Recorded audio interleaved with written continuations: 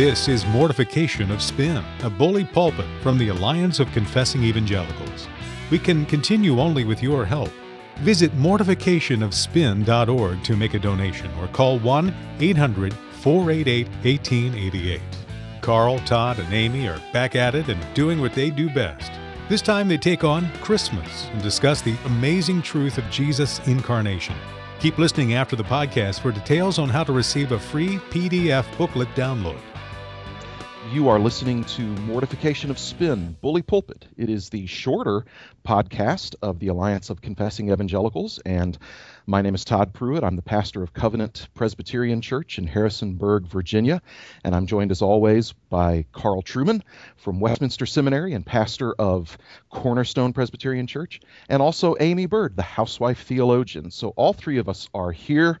It is officially Advent. We're in December, and so I would like to ask both Carl and Amy, what is the worst Christmas song of all time?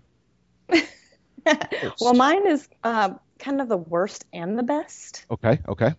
You know how you just kind of grow up in your family with your culture going on, and there's just like certain CDs, or it was a 6-track at the time, that, it's not Christmas unless you play it.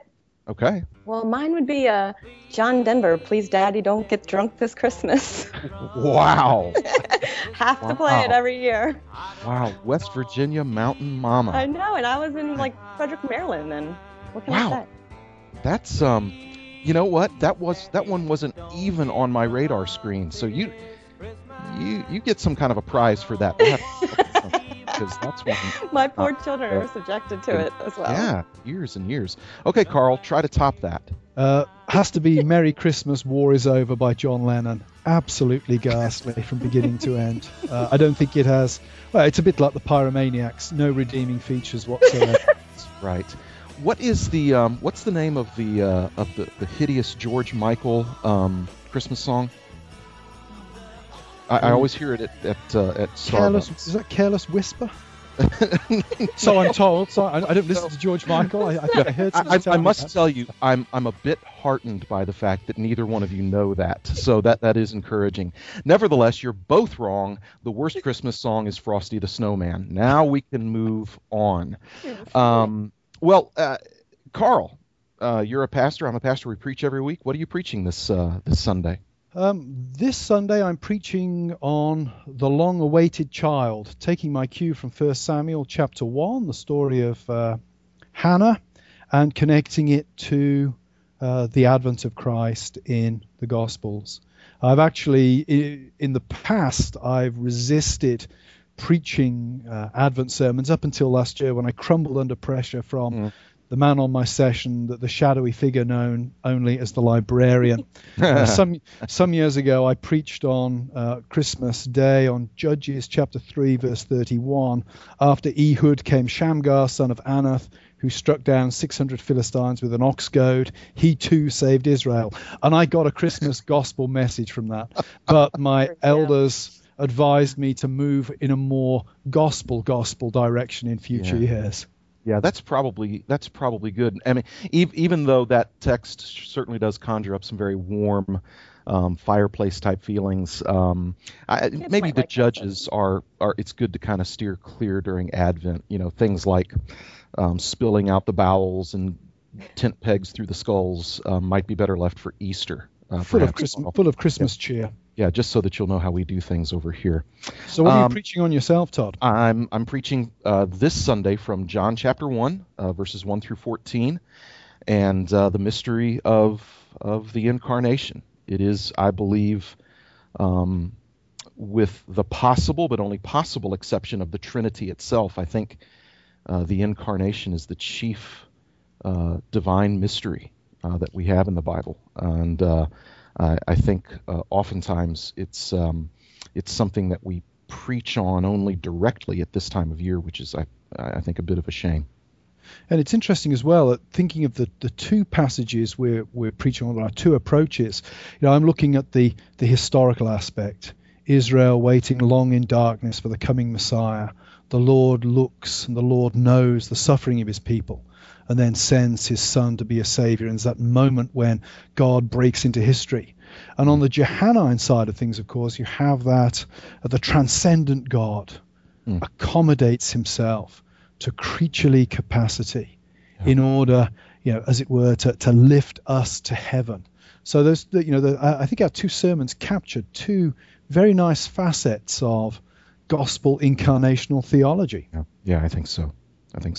Well put. I think that so often it's hard to get past the baby in the manger stage on Christmas, and just the theology of the incarnation blows my mind. I mean, just thinking about the divine Son of God taking on the nature of humanity, I don't even know where to begin. Yeah. It's interesting because I was talking with somebody about this just the other day. Actually, we were talking about it with some of the members of the session here at my church about this very thing, that there's really no way to properly illustrate the incarnation, the God-man, much like the Trinity. There's no way to really illustrate it because there's nothing else like it. The incarnation stands as a unique, singular moment. And because of that, I'm a little uncomfortable with, not that I'm condemning this, but I squirm a little bit when we talk about incarnating Jesus to our community and that kind of thing, because I want to be really protective of that word, because it really is a singular event, and I think the chiefest mystery, certainly, of the New Testament. Yeah, I think agree often with you, Todd. when people, I was going to say, when people use that language, I think they're often intending something good by it. Yes. It's just a little loose, and the analogy is so distant that actually, when you sit and reflect on it, it's not that helpful, and there are better ways to express it. But I do think we need to emphasize that people are often trying to do something good with that. I mean, this is mortification of spin. We do like to look on the positive, generous side of everything we disagree with. Exactly. Yeah. And judging by some of the emails that the head office receives, we can tell that really everybody who listens and has listened to us is in full agreement with anything we typically say. So that's been good. We will have a great legacy. There's no doubt. A great legacy. Yeah, absolutely. So one of the things that I reflect on in regard to the incarnation is this idea of the nearness of God, God with us. And I think about the language of John chapter 1, verse 14 of Jesus tabernacling with his people, and taking that noun of tabernacle and turning it into a verb, if you will, to capture something that is quite extraordinary. So you have the history of biblical faith, where basically God is saying to his people, keep your distance. The tabernacle, and then giving way to the temple, the very architectural structures of their worship were saying, keep your distance, and depend on the role of these human and architectural and ceremonial mediators.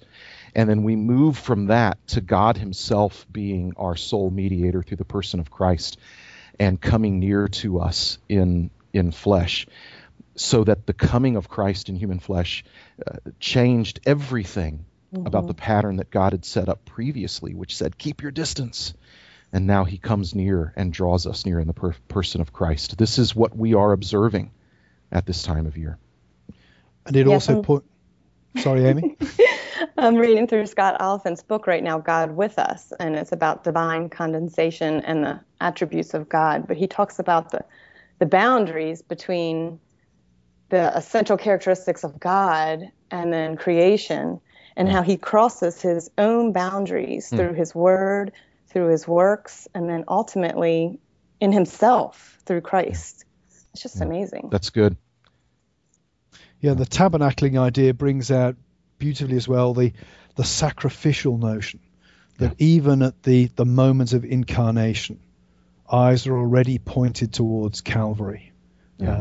I think that is a wonderful aspect to the incarnation as well, that we cannot understand the birth without setting it ultimately in the context of the death. Right. And what's interesting is that this very notion of incarnation, that Jesus is human and deity, is typically where heresy seems to strike first. Heresy loves to attack this notion of incarnation, this mystery and miracle of incarnation, that Jesus is all God and all man. So important is that it seems to be a magnet for heresies and heretics.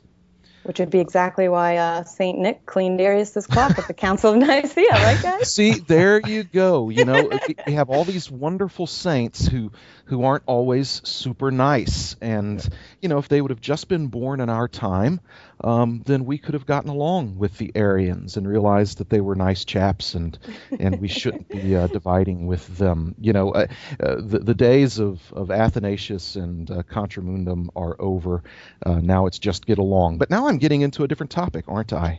Yeah, I think Amy should tell us the motto she has for St. Nicholas on that icon, which should probably go up on the webpage. Actually, advertise this podcast. Yeah, it's all over the internet right now. Yeah. It's hilarious.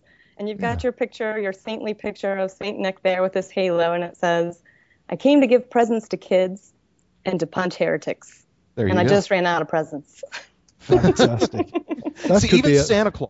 Even Santa Claus could be a tough guy. We need to get him on the podcast. That would be my only comment. That would be good. Amy, you mentioned a book by Scott Oliphant that you're reading. Tell everybody the title of that book again. It's called God with Us by K. Scott Oliphant. Yep, and it is good. I would recommend to folks a book by Danny Hyde called God with Us, Knowing the Mystery of Who Jesus Is. It's really a wonderful book. I think everything that Danny writes is wonderful, but this one is terrific on this mystery of the incarnation. Carl, a recommendation from you, perhaps? I would recommend John Owen, volumes 3 and 4 of his complete works, the definitive statement of the relationship of the Holy Spirit to the incarnation. But that's for a long glass of brandy after Christmas dinner, I think. That's probably true. John Owen was not always known for his economy of words. He was not. Well, I think that about wraps it up, guys. That's enough reading material for everybody to listen to the next podcast episode anyway. All right, well, thank you guys for joining us. You've been listening to The Mortification of Spin, and we wish you all a Merry Christmas. This has been a Bully Pulpit from Mortification of Spin, a podcast of the Alliance of Confessing Evangelicals. Just for listening, we'd like to give you a free PDF booklet entitled Christian Music Through the Ages, Stories of Christmas Carols. Visit our website, mortificationofspin.org, to find a link to the downloadable booklet. Mortification of Spin is a production of the Alliance of Confessing Evangelicals. Alliance ministries include Reformation21.org, Every Last Word with Philip Ryken, and events held from Florida to Sacramento. To learn more about the Alliance, visit alliancenet.org or call 800-488-1888. We can only continue to bring these resources with your support.